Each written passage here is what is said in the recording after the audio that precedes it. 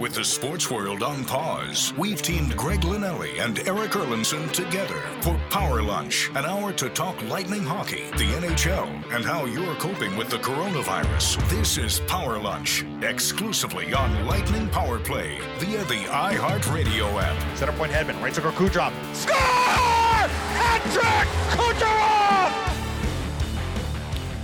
It was a busy weekend, at least relatively speaking, in terms of NHL news. Welcome to another edition of Power Lunch here on Lightning Power Play. I am Eric Erlinson alongside my co-host Greg Linnelli, and we'll discuss everything that took place over the weekend, including a very important meeting that will take place this afternoon with the NHL Board of Governors, where we are expected to get some news regarding the NHL draft and what that might mean. I know we've talked about it a little bit last week and some of the interesting angles taking place in terms of maybe holding the draft next month instead of after whatever conclusion there might be from this 2019-2020 season that has been on pause since March the 12th. We're also going to be joined by Jay Retcher from 95.3 WDAE and 620 AM to get some of his thoughts on what he's been up to, and maybe we'll wish him a happy birthday. We'll have to see about that. And we will now bring in my co-host, Greg Linnelli. And Greg, I start with this. Happy Star Wars Day. Oh, boy. Happy Star Wars Day. You didn't know it was Star Wars Day? So that's what I saw on Twitter a bit here. I wasn't picking up on the Star Wars Day. I thought it was just some Star Wars nerds that were having fun. Are you calling me a nerd? Now listen, I'll say this. I do like Star Wars. I feel like the originals were probably the best. Yeah. And I'm a bigger fan of Phantom Menace than most. But that's controversial. But to the Star Wars nerds, it is. But I did not know that. Do you have your lightsaber with you, or? It's non-functioning at the moment. It's been on pause, probably going back to 1977 when the first movie initially came out. I mean, I'm a Star Wars fan. I would not say that I'm a fanatic by any stretch of the imagination. But do you know why today is Star Wars Day? Tell me. It's May the 4th. May the 4th be with you? Yes. that is why. That. May the 4th is Star Wars Day. Boy, do we have too much time on our hands, I think, right now with the social distancing, staying inside, and just being on social media? Yeah, there's a lot of time, probably way too much time spent on social media. And I'll say this. I've stopped watching the news as much as I used to. But I have not stopped paying attention to social media because I figure whatever news I need to get, filtering through a lot of the stuff, of course, is going to come on my social media. But way too much time probably on the social media than I probably need to. But I'm on there a lot. Well, it is a big day, not only because it is Star Wars Day. Are they running shows, movies throughout the day? You know, the big deal is that on Disney Plus, they are launching The Rise of Skywalker, which, of course, is the last movie in the Skywalker saga, which is now on Disney Plus. So that's probably way ahead of schedule because of the pandemic, as you saw it with Frozen 2 when they launched Frozen 2 on Disney Plus, which is a little bit more closer to your home, I would imagine. Yeah, for sure. We're actually having Tinkerbell come to our outside of our house on Wednesday. Yeah. We could all use a little pixie dust right now. For sure, no doubt. But today's also a big day for a lot of reasons. We're going to get into the hockey perspective, but, we've talked about the other side of this with the pandemic and states opening up. It's, I think, 30 states today, kind of a soft launch of getting the economy back open, and that'll be interesting to see, I think, how well they do. What is the economy going to look like in some of those states that choose to open up sooner rather than later? And just B, how big of a spike will we see when it comes to the coronavirus? Because I think most people expect it will when you're going to open up businesses and people are out and about mingling around, which, I started to see that this weekend for sure. Yeah. At least around where I was. Now, I will say this. I went to Publix this morning. My wife and I had to do some errands. We wore our masks, I would say probably 90% of the people wore masks. You know? Yeah, we were in the store over the weekend. We went to both Walmart and Publix, and I would say in Publix, probably more people than Walmart were wearing masks, but the Walmart is still limiting people, so there's somebody counting the number in and out, so they only have one entrance. I mean, you can't even go out the gardening exit either. Y'all have to. Everything is in one way and out the same way. So, but I would like to see more people wearing masks. That would make me feel a little bit more comfortable, because I can't say that even with stuff opening up, if I'm 100% on board or comfortable with it, just because, like, I know how to protect myself. I worry about other people knowing how to protect themselves from me, right? And that's to me, that's the big concern. Yeah, I mean, I think a lot of me just says, listen, at some point, and you and I have had this discussion as it relates to sports, as it relates to just real life, that at some point you're just going to have to open it up, and you're going to have to rely on people to be smart. And it was an interesting article that I saw today from the American Institute for Economic Research, talk about Nerdville. It referenced back to Woodstock occurring in the middle of a pandemic back in '68, there was a big-time flu epidemic in the United States that spread from Hong Kong to the United States, according to this article, arriving in December of 1968 and peaking a year later. It said it ultimately killed 100,000 people in the U.S., mostly over the age of 65, and 1 million worldwide. But it was an interesting perspective because it compared how we're doing things today and comparing it to what happened in 1969. They were talking about, look, Woodstock was open. Things weren't shut down. That was the age of free love. It was, man. A lot of things were free at Woodstock. But it was just an interesting perspective how they dealt with that. And, they talked to some people who remember that pandemic, and they said, yeah, we cleaned a bit more around the house, and we were aware of some things, but, things weren't shut down. And we won't find out the ramifications of this, I think, for another few years, but it was an interesting perspective, for those of you that like to read history and how we've dealt with things. Sometimes how we've dealt with things in the past, it's a good barometer of how we should do things moving forward, and sometimes it's not. But that article caught my attention because, we talk about social distancing, and could you just imagine having this and then a huge concert where thousands of people were taking it all in, and I mean, that wouldn't be allowed right now, obviously.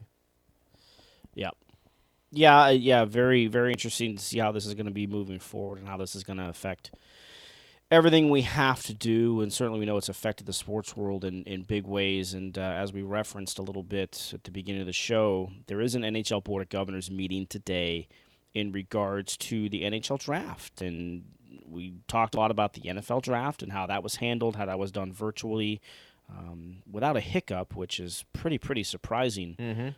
Considering the lead time they had to kind of put all that together, and something that had never been done before, so ESPN and ABC certainly did a wonderful job of making sure that kind of came off without a hitch. And now we're going to probably start talking about the NHL draft. And Greg, we talked about this a couple of weeks ago when this idea was first floated by the league, by Commissioner Gary Bettman in particular, and we thought, well, that's a silly idea. How can you have the draft before the end and whatever conclusion they find to the 1920 season?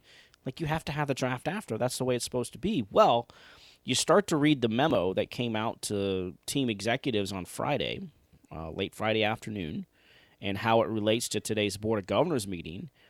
The league is making its very strong case, and when this happens, it's usually going to happen, to hold the draft at some point next month for a myriad of reasons, and they put their best case forward to convince teams that this is the way to go.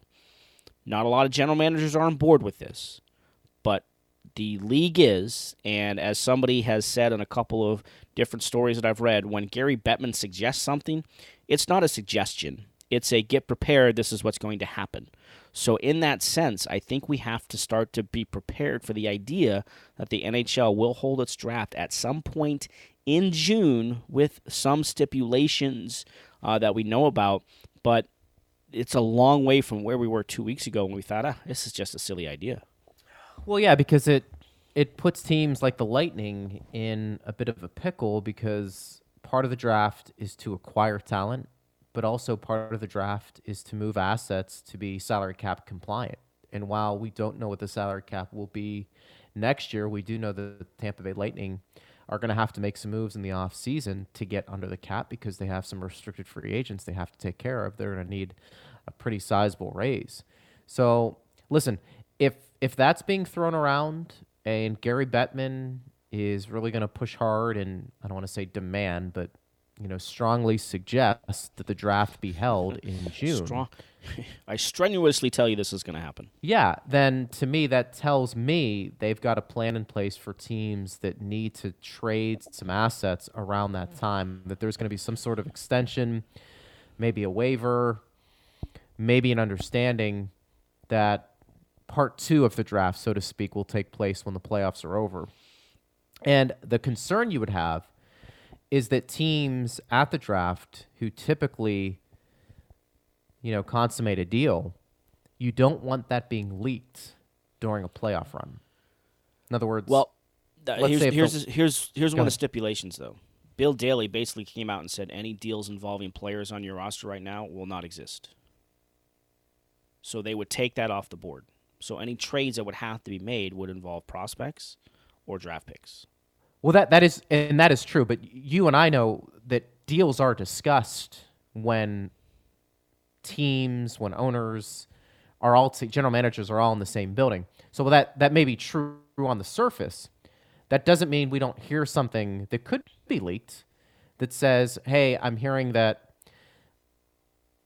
pick a Tampa Bay player that's been rumored to be dealt could go once that a deal is in place once the season ends to be shipped to such and such for this player." But I don't even know. But I don't even know if those conversations would be had, right? Because you don't think?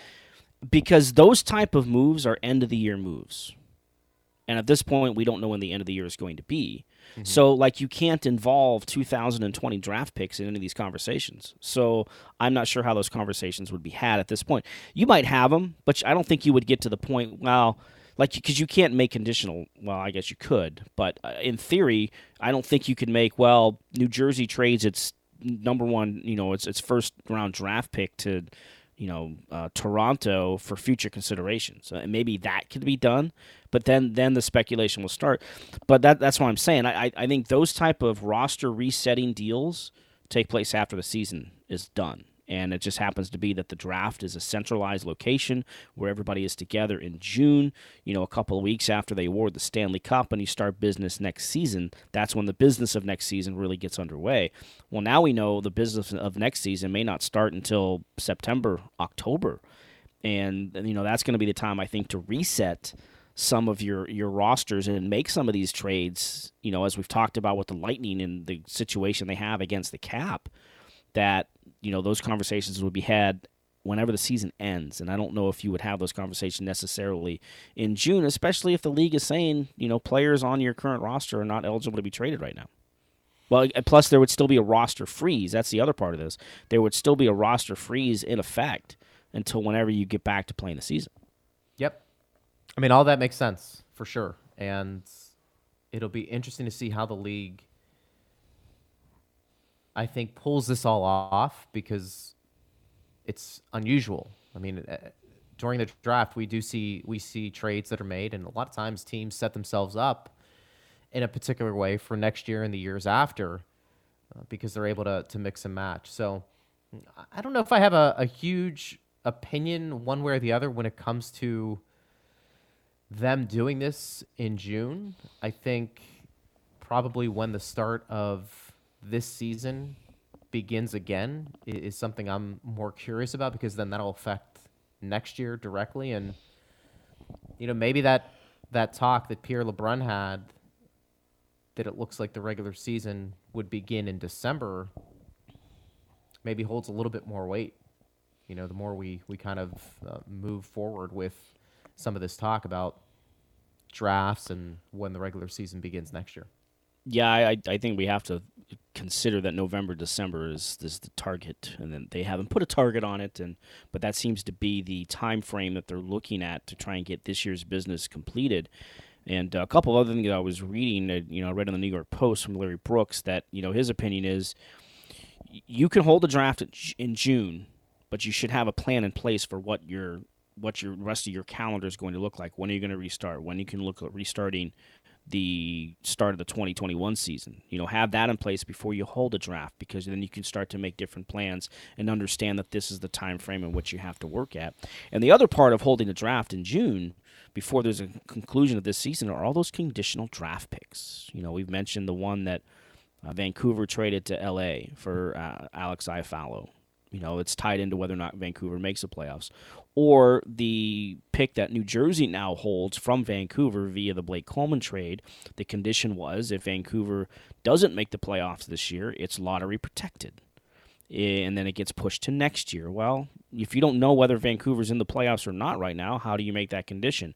And there is something that they said that they could rework some of those deals, that you could go back and find new ways to make those conditional picks a little bit different in all that aspect. So there are ways that it can be worked around, but two very interesting sort of side effects of that. And I think I just saw Chris Johnson set out there's about 21 conditional trades that were made that are going to have an effect, that would have an effect on this year's draft that might have to be reworked. And that's interesting because then that, in some ways, you could go back and you could say, well, if you don't get the draft pick that you wanted when you made the trade, is it fair to say you wouldn't have made that trade in the first place?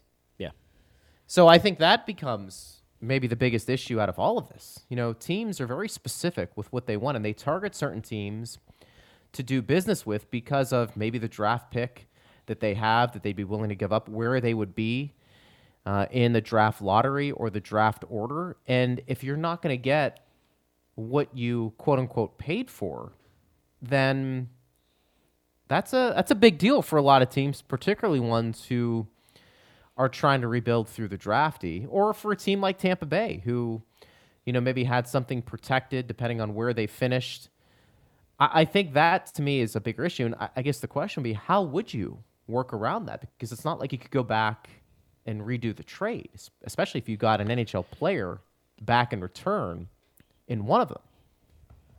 Yeah, and I think that's what the league is telling teams, though, that you can go back and rework those a little bit. You can, that maybe both sides could be happy with sort of a reworked deal, still involving some of those same aspects, maybe changing the conditions of it. In the case of the Canucks, okay, maybe you change that to next year. We'll give you a draft pick if we don't make the playoffs this year compared to next year. There are ways that it can sort of be worked around a little bit. And the one other thing that I was reading too, and this involves drafting European players. I know we got to get to Jay Retcher, but in drafting European players, this is a big deal for that as well, because there is a deadline to sign European players because of how early their season usually starts. And we don't know where things stand with some of the European leagues, but there is I think a July 15 deadline to sign European players. And if you push back the draft, does that mean European players aren't going to be drafted this year? Like there's that aspect of it too. There's that other side, and that was one of the league's arguments when it comes to holding this draft in June, to try and keep at least some part of that part of the calendar intact as well, because that's a big deal as well. We always see a bunch of European players that are high draft picks that come over and make an impact right away in the NHL. Rasmus Dahlin just a couple years ago was the number 1 overall pick by Buffalo. So you see some of that stuff in place as well. So that's something that the league has to consider in this whole equation. Let's get to Jay Retcher and talk more about this, because I think there are some other things from that article that we saw today or over the weekend that Elliot Friedman, I know, especially wrote, and it came to the different cities that would host all of these teams at their destination. And it was interesting to read who was omitted and who was on that list. But we'll talk to Jay from 95.3 WDAE and AM 620. When we return, he's Eric Erlinson. I am Greg Linnelli. It is the Power Lunch on Lightning Power Play. An hour of hockey talk to get you through social distancing. This is Power Lunch with Greg Linnelli and Eric Erlinson on Lightning Power Play. Sometimes I think for the majority of time, social distancing is awful, but I'm fortunate we're social distancing with our next guest because I can't stand to be around him. And it took a lot for me to have him on the show today, and Eric had to twist my arm. But I appreciate that about E, being the elder statesman of the show. And let's bring in, I digress. He's a good friend of ours. Jay Retcher from 95.3 WDA in Lightning Power. And it's his birthday. It is his birthday. 24? 24, yeah, I'll take that. You take that, right? You can add I'll a take Mark that. Messier to that Ryan Callahan, and then we're talking. What? Thanks. Happy birthday, thanks for buddy. having me, guys. Thank you. You're Yeah, welcome. happy birthday, pal. It stinks to have it, in these circumstances, but I know you're making the best of it. You had a chance to catch up with some family, and at this point, that's what you have to keep in perspective, Jay. You and I talk about this a lot. Sometimes the hustle and bustle of life, particularly with this pandemic going on, we lose sight of that, but it's good to be able to check in with the folks and see how they're doing, albeit, on FaceTime. Yeah, it's funny you say that. I woke up this morning and I just threw some music on the iHeart player, and "I'll Be Missing You" came on by Boyz II Men and Mariah Carey, and that was the song that came out when my grandfather passed away when I was in 5th grade. And my grandfather was the one guy that took me to all my practices and all my games. So, it's kind of one of those things where it was like that had to, that wasn't random. You know what I mean? So, yeah, it's tough, man. And I think this whole, the whole pandemic thing, and it kind of puts things in perspective for me. I'm not a big, going out party, big drinker kind of guy. So days like today are really, you kind of reflect on things and the people in your life. And, with me, with none of my family living here in the immediate area, I was thinking to myself, this time of year, the majority of my time are probably spent with you two guys. So it really just kind of puts into perspective, how friendships and how important friends are. And, at times, especially when you're covering a team, you spend more time with your colleagues and your friends than you do your family. And especially me, because, it's not like I go home to them. So thank you guys. I appreciate both of you, Eric, Greg, and Steve as well, for all you guys do for Lightning Power Play and just everything, man. Your friendship means a lot to me, and I think days like this are a good day to kind of reflect on the great people that you have around you. So that's the limit of good things I'll ever say about Greg Linnelli. So get it marked on tape. He said great. He said great. I can't get away. I can't escape that word. He said great. I appreciate that about him. And there's nothing great about that comment. I'm with you, brother. I love it. It really is. And Jay, we've had during this pandemic, we've celebrated 2 birthdays in my household. My youngest turned 15 during this pandemic and lost out on his chance to go get his learner's permit until the DMV opens up, which I hope is this week. I have an appointment to get him his learner's permit, but I'm sure you're not aware, but you have to have your permit for a calendar year in the state of Florida before you can get your actual license. So his opportunity to get that license was pushed back by about a month and a half by the time he's going to get it. And then my wife had her birthday last week. So it's definitely interesting times to celebrate these sort of milestones, these moments at home during the situation. But can you imagine if this had happened 15 years, 20 years ago when we didn't have the opportunity to at least connect with a FaceTime or a Zoom or whatever ways we can at least see each other? Like we had a little Zoom call for my son when he turned 15. I got my other son who's out in Orlando. I got my dad, my wife's parents, uncles. Everybody was on that call to at least be able to wish him a happy birthday that way. Yeah, it's kind of crazy to think about that, Eric. We're talking about that at the station. Like, as much as people are complaining now, I haven't been here. Well, yeah, that's great. But what if you didn't have Facebook and Instagram and FaceTime and social media and all these different things to be able to keep in contact with people and order food like Uber Eats and things like that too? So, You know what I mean? So yeah, man, I'm with you 100%. It would be so crazy if this happened 15 years ago. And I look at it like this, man. It could be a lot worse. There's a lot of people that are going through a lot of bad things, whether it's with the pandemic or not. So, I'm just still thankful to, knock on wood, still have my health, have good family and friends, and have a job that I love. So, yeah, it's definitely a time to kind of be grateful amidst some of the chaos that's going on right now. What's interesting, and Jay, you do a lot of work and are really dialed into the high school baseball scene here in Tampa. And those kids, obviously the ones, the senior classes that can't graduate, but, I played baseball, you played baseball. The kids that don't get an opportunity to finish their their sport career, I think is fascinating. I'm curious, especially the ones that are going to be going to college somewhere and playing or maybe get drafted. Have you talked to some of those kids and what are they doing now, and how does that all change maybe their future moving forward? Yeah, I mean the MLB draft, man, for how many rounds it is, multiple days with all the rounds to it, and they're talking about limiting that down. I know a lot of the players that were kind of hoping that, hey, maybe I'll get drafted. A lot of them are just like, hey, man, we might just say, all right, put all of our, we're going to school. But with that being said, some of those guys that are coming back, it's going to be a rough year for those kids. I feel so bad for them, not just because they don't have to get that, they're not allowed to get that senior moment of whether it's their last game or senior night or, going to the state Final Four, but just next year, what does the future hold for them? They're done with high school. Are there spots still going to be available? I know there's certain colleges around the country that are telling kids that were kind of on that lower level, like, hey, that scholarship that we promised you, we kind of have to make some adjustments here. So it's very rough, man. I definitely empathize with those kids. And I think you'll see a lot more kids take the college route if they can make it. So this is where I think opportunities for D2 schools like the University of Tampa, possibly even them. I just saw Joe Urso, the head coach of UT baseball, say, he's going to have to make some tough decisions as well. It's rough, man. And I think there's going to be more and more questions than answers when it comes to situations like that, because that's going to affect not just the next couple of months, but the next whole calendar year. So your heart goes out to those kids, and hopefully, a lot of them that I've been talking to, a lot of home training, just working on focusing on improving their skill set, because that's really all they can do. Yeah, those players in the spring sports are in a tough spot as they move on from their high school careers, no matter what the sport is.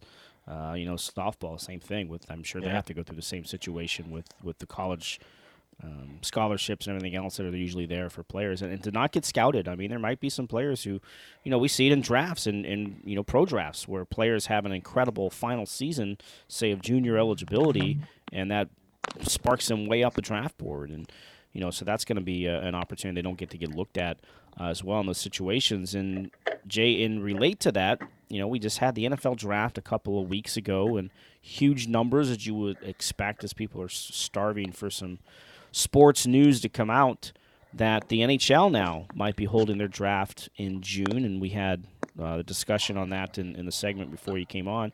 You experienced your first draft last year in Vancouver when we were out there, but the idea of an NHL draft compared to an NFL draft, it's not going to be the same, but do you think that there's a way that this can be pulled off, that people will get interested that maybe weren't watching hockey? Yes, I think, and you know what, if we've learned anything from the NFL draft is that, especially after day one, you kind of stick around for rounds 2 and 3 and then rounds 4 through 7. A lot of them are guys, they're not announcing every pick. You're just seeing it scroll on the bottom of the screen.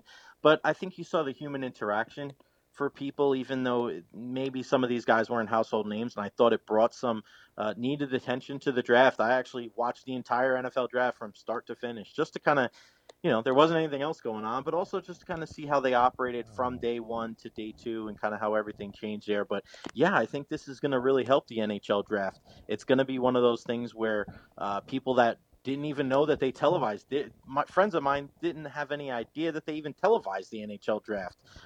So I think this is a great thing. I think you're going to get to understand and kind of learn some of these players. It'll be a little different than football, obviously, because the majority of the players you're not going to see play imminently like you do in the NFL. But hey, you never know, man. Tampa Bay, you're looking for some kind of live action, and especially with some of the moving and shaking they're going to probably have to be doing with contracts here in the next couple of years. You might want to get to know some of these prospects. You never know who's going to be on the move and who's going to be the next great superstar. So, yeah, I think this is a real positive thing. I think they're going to take some of the positives that they got from the NFL draft and apply it to the NHL. I'm just upset that I possibly could have went to Montreal with you guys, man. So, I had so much fun last year in Vancouver. Is one of the best moments of my career and my life, man. Something I'll never forget. And yeah, I mean, if we got to do it digitally here and kind of do it online, I think it's pretty cool. I'm excited for it. So it looks like, according to Elliot Freeman, Jay, on Tuesday, the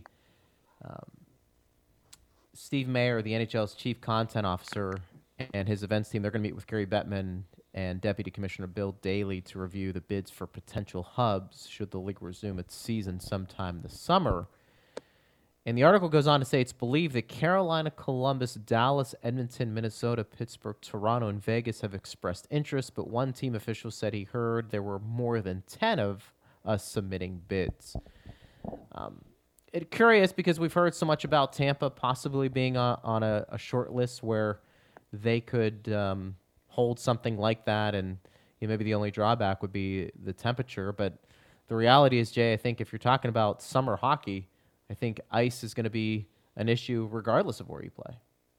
Yeah, and, the big thing with that would be the humidity. So, I think, that'd be issues anywhere. People forget, too, man. I mean, I grew up in New York City, and I've been in New York City when it's 95, too, man, with the 90% humidity. Like, it gets hot as hell there, too. It's not for the, extended periods of time that we see here in the Bay Area, but that's definitely something that other cities have to look at. But hey, man, if Tampa Bay is one of those, 10 options or so, I think people here would be all for it. I just think you have to get some way where you're taking those baby steps to get back to normalcy, whether it's, just practicing or games with no fans or what have you.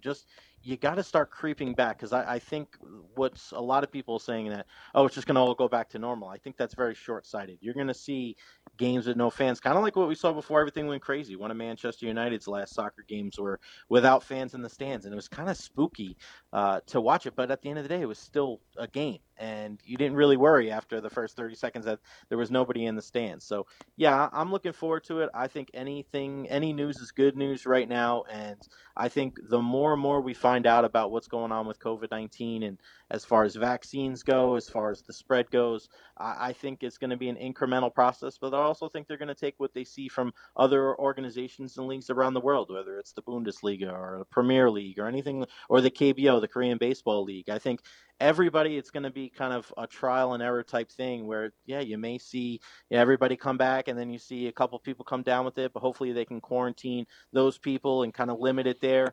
I don't think it's going to be run flawlessly, but I also think that there is hope and there is optimism, and I think we will see hockey over the summer. Jay Retcher from 95.3 WDAE. Catch him 3 to 7 weekdays with the Ron and Ian show. Jay, how much are you going to be paying attention to the start of the Korean Baseball League, which is actually going to be shown live coming up here very soon, and some of the restrictions that they have? We were talking about this before we came on the air, but no spitting allowed, which we know for whatever reason, spitting is very involved in baseball. The umpires have to wear masks and gloves. There are no high fives. And if a player tests positive, they shut things down for 3 weeks at a minimum if that happens. But you're a baseball guy, I know, sports in general, but you're a big baseball guy. Will you be paying attention to that and then maybe think about how that might look when we start restarting sports here in North America?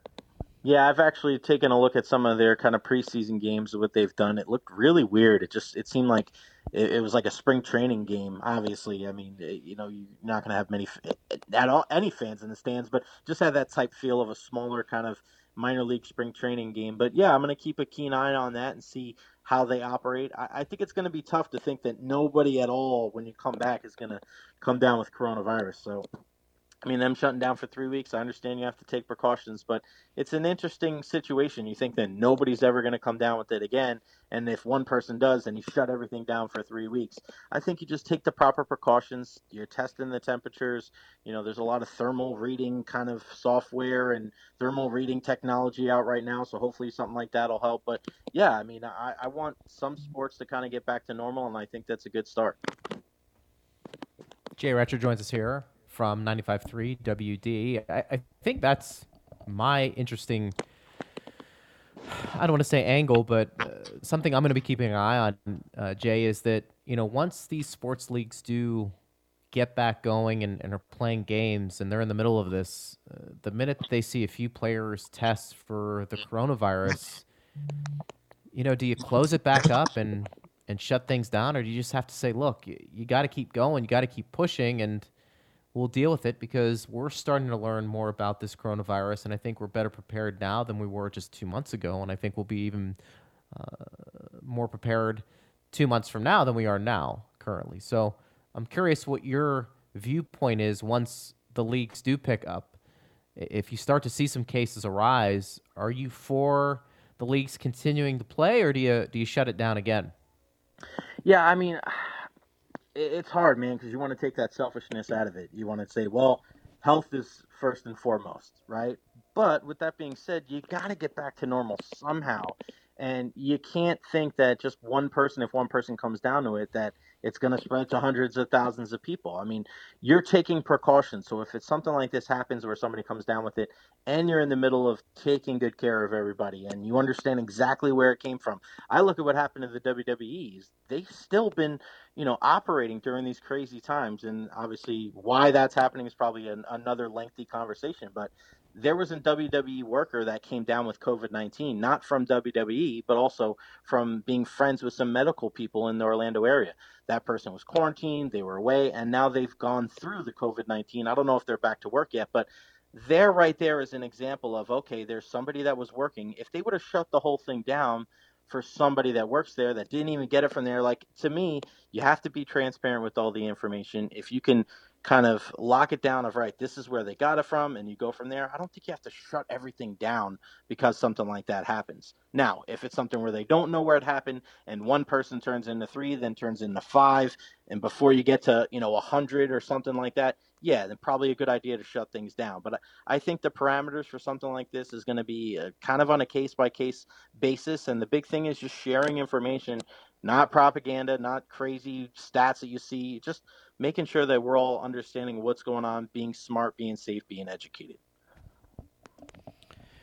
Jay, I'm curious, some of the guests you've had on, how have they kind of thought about where things might look in terms of getting things back to normal sports-wise and maybe finding ways to get fans in the stands and what that normal might look like whatever sport. We know NASCAR is about to kick back up with some races without stands. The PGA Tour announced some dates next month without fans on the greens to watch us, so they'll presume. But in terms of arena sports and what that might look like from people that you've talked to. Yeah, pretty, kind of, we've been so lucky to kind of go coast to coast like butter and toast, being able to reach out to so many different people and get kind of their insight, talking to Joe Madden, former Rays skipper and now Angels manager out in Arizona. He's in his RV right now, and talking to a guy like John Morosi for Fox Sports, who's up in Michigan. His wife's on the front line working in the hospital, and him being, a worldwide guy with the in tune on sports information. But yeah, it's very similar, and you kind of, it's kind of very warming to hear people have that optimism. Eric, you're very optimistic as well about the return of the season, and I know the guys are very happy to, when you get off the phone, it's like, all right, well, we got, Double E says, we're positive. Brian Burns, who we've had, and Greg as well. I mean, you guys kind of echoed the sentiments that we've got from some of our, national guests saying, hey, man, we like the steps, we like the process, we like the communication between the leagues,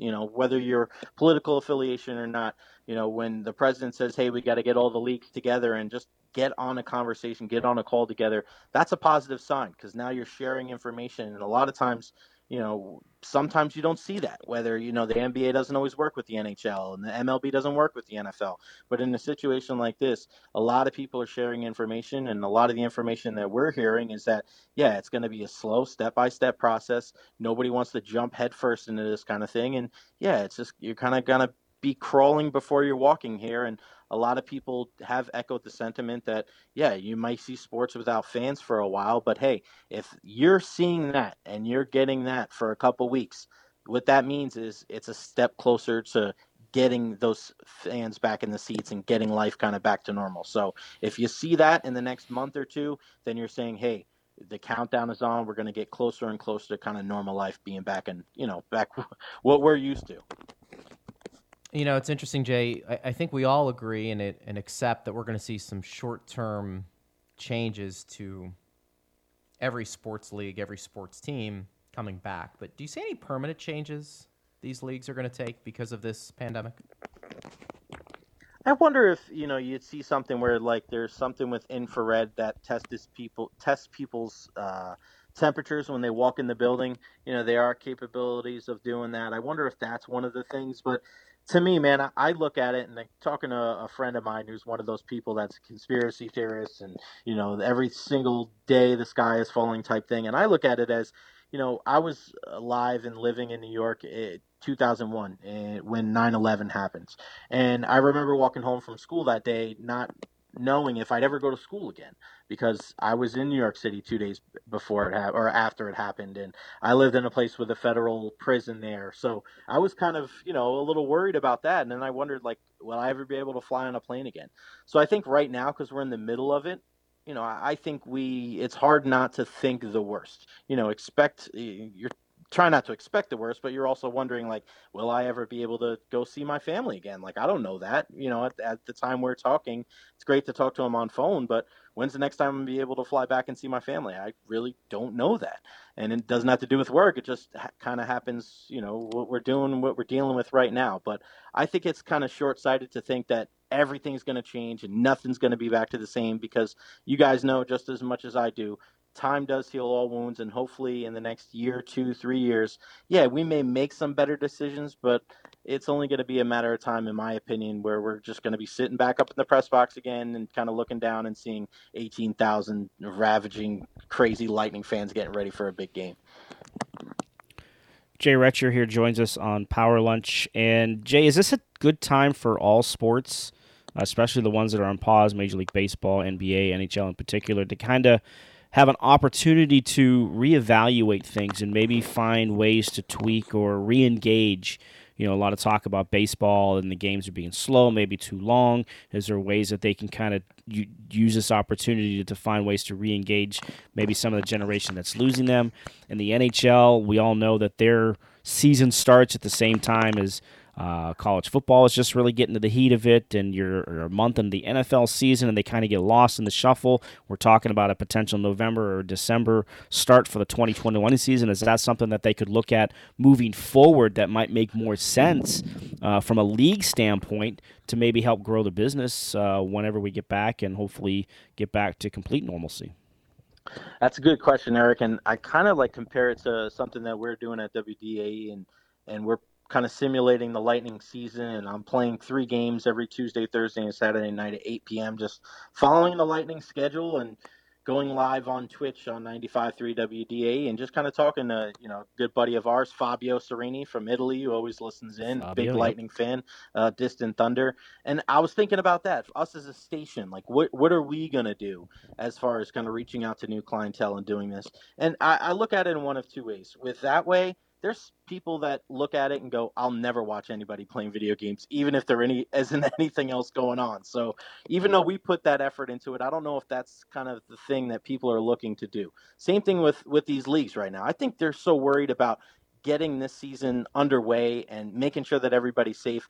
I don't know right now if at the top of their minds they're thinking about different ways to kind of breach the game to other people and to make the game quicker in baseball, or to make it more of a widespread country game here for hockey. I just think it's a little bit different. I think they're just focused on getting back to normal, getting people safe. I don't know if really they have the time or the energy, or just, I just don't know if that's on the forefront of their imagination. You think there's opportunity there.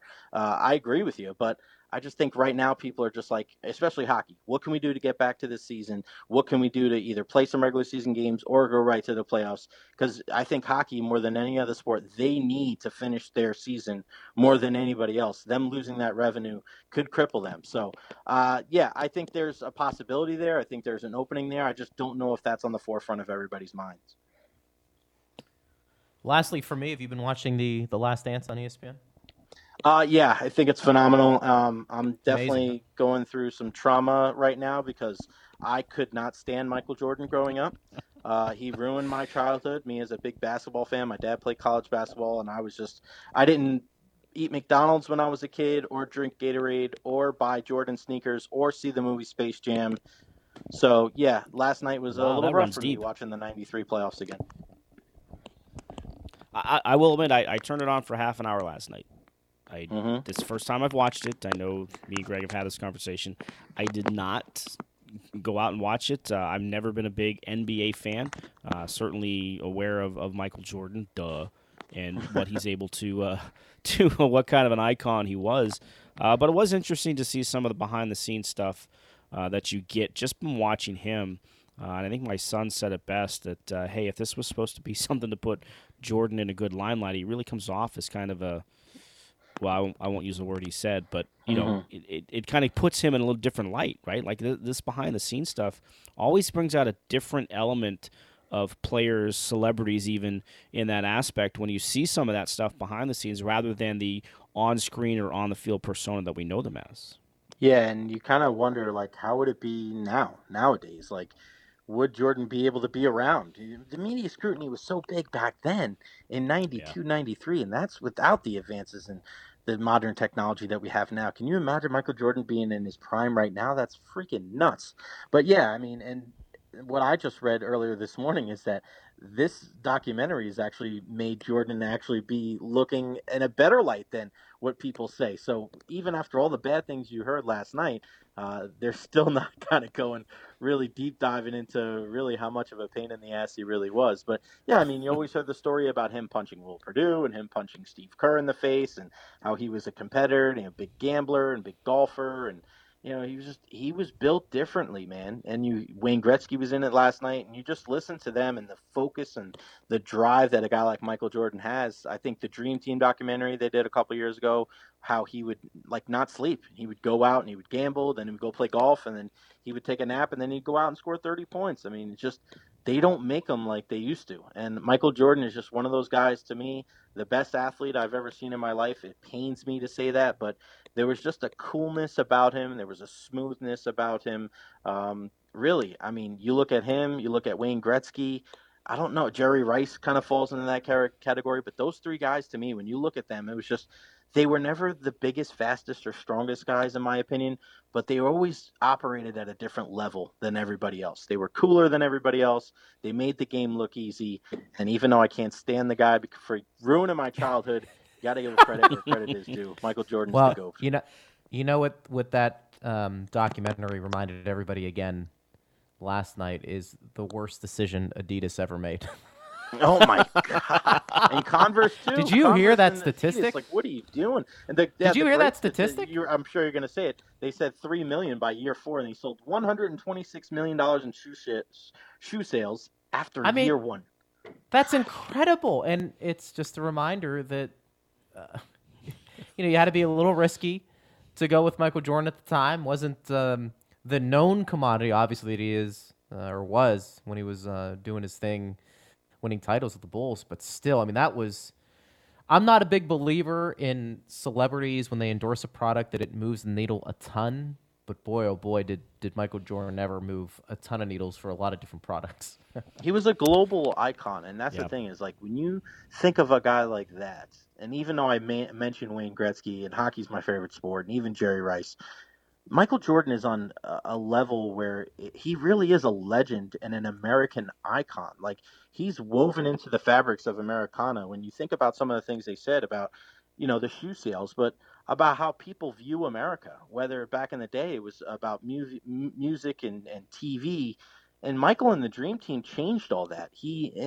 Now you're looking at people and getting inspired, and you see how the NBA is such a global game, but I think it touches outside of basketball. You look at some of those people from overseas, and they're baseball fans, and they're American football fans and hockey fans. Like Fabio, that's a great example, a guy for our buddy from Italy. Like, who knows if things like that happen if Michael Jordan doesn't join the Dream Team. It doesn't represent his country. Maybe we're a little more secluded from the rest of the world here. So, man, it's such a crazy kind of butterfly effect, and the way that he had his hand in so many different things and so many big companies, and for the most part, pretty squeaky clean image for the most part.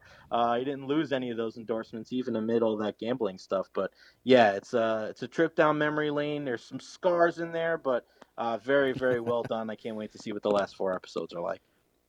Yeah, he transcended sports, right? Like, he was that first really big athlete to transcend outside of sports, because you may not follow the NBA. You might not give one about sports, but you knew who Michael Jordan was. Everybody knew who Michael Jordan was. Exactly. And the love that he showed for other sports, whether it's baseball or golf, and he was at Chicago Blackhawks games too, representing the city of Chicago. And I think when you do that kind of thing, and it's not like you're kind of a person that's kind of a mercenary that'll sell himself for anything. He was a guy that really genuinely took appreciation and greatness, whether it's Kobe Bryant or Wayne Gretzky or any of these other sports, whether it was baseball when he played in Birmingham Barons with Terry Francona and the boys. I just think a guy like that, when you see him dabble in so many different things, people look at it and go, hey, I see the beauty in that sport. I see the beauty in what that guy does. And that's something, kind of wrapping up this whole thing, what my grandfather used to tell me. My other grandfather used to tell me the toughest guy, military guy, but his grandparents were figure skaters in Switzerland. He told me, doesn't matter if you think a sport is good or bad, there's somebody out there winning gold medals or millions of dollars for it. So be careful before you say, figure skating is for wussies or soccer sucks or anything like that. And being a little kid, I'm thinking to myself, yeah, it makes a lot of sense. And then when you see something like that documentary last night, you're like, yeah, man, there really is beauty in everything, especially sports. Yep. Good stuff. Beauty in your birthday, too, Jay. Happy birthday once again. Thank 2 you, years will let you go. Don't go too crazy today, huh? Stay. Yeah, I know. Ron and Ian are probably going to ask me to do 9 million things on the show today. So, yeah, it's just another day in the neighborhood, boys. But thanks for having me. Appreciate your friendship and all the hard work that you guys do. And crossing my fingers that the next time I see you guys, or at least, if not the next time, the time after that, we'll be in person and we'll be watching some Lightning hockey. Look forward to it. Wonderful. Thanks, Jay. Be well, my friend. Thanks, buddy. Thank you. All right, let's jump away for a quick break here. You are listening to Power Lunch on Lightning Power Play. I am Eric Erlinson. He is Greg Linelli. We'll wrap things up when we come back right after this. The hockey world might be on pause, but Eric Erlinson and Greg Linelli aren't. This is Power Lunch, exclusively on Lightning Power Play on the iHeartRadio app. All right, welcome back to Power Lunch here on Lightning Power Play. Eric Erlinson alongside Greg Linelli. And Greg, we had a question that came in on Friday from our good friend Bob that we were not able to get to, so I want to make sure we get to it today before we close things out. He asked, do you have any thoughts on the stumbling blocks to the NHL CBA? It appears both sides are far apart per reports by Pierre LeBrun. Do the Lightning have a player representative for the NHLPA? And if so, what is their role? I'll start with this. First of all, Alex Killorn is the player rep, and basically it's exactly what it sounds like. He is the point person for team situations that they have with the NHLPA. That's basically the role of a player rep. Sometimes they get more actively involved in negotiations in terms of the CBA and stuff like that. Other times they do not. But in terms of stumbling blocks, this is actually... I read what Pierre wrote. We're actually at an unprecedented time between the NHL and the NHLPA in terms of how they're getting along in terms of any negotiations. This was even prior to the pandemic hitting and putting the league on pause. There were actually positive negotiations taking place. We know that the NHLPA opted not to come out of the current CBA. They had that option and push, a potential lockout to after next season as well. But they agreed to extend the current CBA as it was. But there's nothing on the table that would say, ooh, that might be a problem. The players want to go to the Olympics. The owners are still kind of keen against that. We know they didn't go in 2018. That's something that's out there. The players do not like escrow and the way it's handled as it is right now. 14% of their paychecks is put into escrow to make sure that the hockey-related revenue is split 50-50 as per the CBA. But there's no real big stumbling blocks here that could make you go, oh no, we might be in store for another labor situation. What do you think that would be eventually? That one topic that would be worth fighting over? Because you mentioned the escrow. I think that's interesting. Yeah. You've heard rumblings, and you've seen some players come out and not like that as much. I will tell you this. I think it is interesting. You wonder if concessions will have to be made, particularly if players are away from their family to get through this season. Do the owners give in to letting them or allowing them to play in the Olympics as kind of a trade-off? Yeah, that's the big thing that the players want, and of course I mentioned the escrow. I think the owners, the league, if you will, are probably looking, because when this current CBA came into play, there's a rookie cap. That was a big thing that came into play after the 04-05 lockout, was a cap on what rookies can make. There's signing bonuses and performance bonuses that they can get to a certain level, but they're capped at a maximum salary that's actually under $1 million. So that was out there. I think the league would now like to try and find a way to rein in, I guess is the best word, these second contracts that players are getting. We know this here, Braden Point in particular. We're going to hear it with Anthony Cirelli and Mikhail Sergachev in particular. These guys, you look at an Austin Matthews and Mitch Marner, both making $10, $11 million. I think those are the areas that the owners would kind of try and find a way to curb in a little bit, to try and make it easier to retain players for maybe a longer period of time, but also to kind of help their cap situation, because you start tying guys into long-term deals at a young age, so it could be beneficial in the long run, but I think in a lot of ways it can be a little sticky for owners. So I think that's an area where I think the owners might want to look at, is trying to maybe curb the amount you can make in your second contract when players don't have any negotiating rights. They don't have arbitration rights. The only thing that they can do at that point is withhold their services. Do you think the cap ever goes away? I don't think so. I think it's here. I think it's here to stay. Maybe there's ways they could tweak it. Maybe what we talked about late last week about this luxury tax thing. Maybe, like the NBA has the Larry Bird rule, where you can sign up your own player for maybe a little more over the cap and pay a luxury tax. That's something that I think that maybe you could kind of tweak and maybe get a way to work at. But I think once, and this was a big thing, with Bob Goodenow, who was the NHLPA rep when they had the lockout season, that he knew once the hard cap came in, it wasn't going away. Yeah, and what was the players' response to that when it was instituted, right? I mean, I feel like that was one of the things they really had to swallow. They did. I mean, it really restricts, if a team's willing to spend as much as they want. Now, look, you don't want a scenario where you had the Colorados and the Detroits back in the 90s spending what they were spending, and then teams, let's say, I'm throwing out an example, like Buffalo, that's not spending. And, it becomes baseball to a certain degree. So I think everybody likes the balance, but it does hinder teams that are willing to throw more money at their star players to keep them, rather than have those tough conversations. Do we have to trade this guy because we can't afford him because of the cap? Yeah, because you go back to the year the Lightning won the Stanley Cup in 2004, they had $33 million payroll, I think, which was high for them, but it was low when you looked at what the Red Wings were spending, $75-80 million. They're spending almost 3 times as much on players, and you were starting to get a competitive imbalance in terms of what teams could spend for their players. So that was a big reason why the league wanted the salary cap, because contracts were getting out of control to the point where, in this business in particular, it's still gate-driven. We're still talking about it 15 years later, about how it's still driven by what people pay to get into the buildings to watch the games. So it was going to create that sort of, and it was going to put teams in economic pressure to where maybe they wouldn't be around. And that included a Tampa Bay team. Tampa Bay, before they won the Cup, remember, they were a struggling team. They were getting 9,000-10,000 people into the building. Not that there was talks of relocation involving them, but, there were talks of some of those teams that were maybe in financial issues.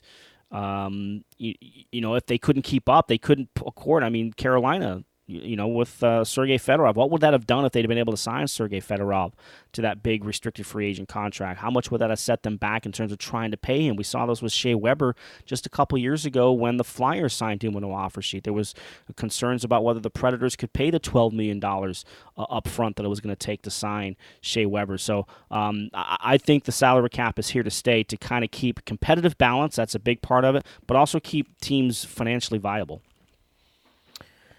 No doubt, and it'll be interesting to see with the CBA and how things work itself out moving forward. We talk about the new norm in society, what's going to be the new norm when it comes to these sports teams, sports leagues coming back, and I think all of this is going to be interesting to follow for the next couple of months. That's going to wrap it up for us today. I was going to say tonight, but today on the show. We'll be with everybody again tomorrow, noon to 1. Don't forget, we've got Game 4 of the first-round matchup between the Lightning and Red Wings back in 2016 tomorrow night on 95.3 WDAE and Lightning Power Play starting at 7. E and I will give you some intermission analysis during the breaks. And then, of course, Dave Michigan and Phil Esposito will have the calls. That's always fun. Well, that's going to wrap it up for us. I left E so speechless that he didn't know what to say. All right, it's going to wrap it up. We'll be with you again tomorrow, guys, noon to 1. Thanks for listening. We always appreciate it right here on Lightning Power Play.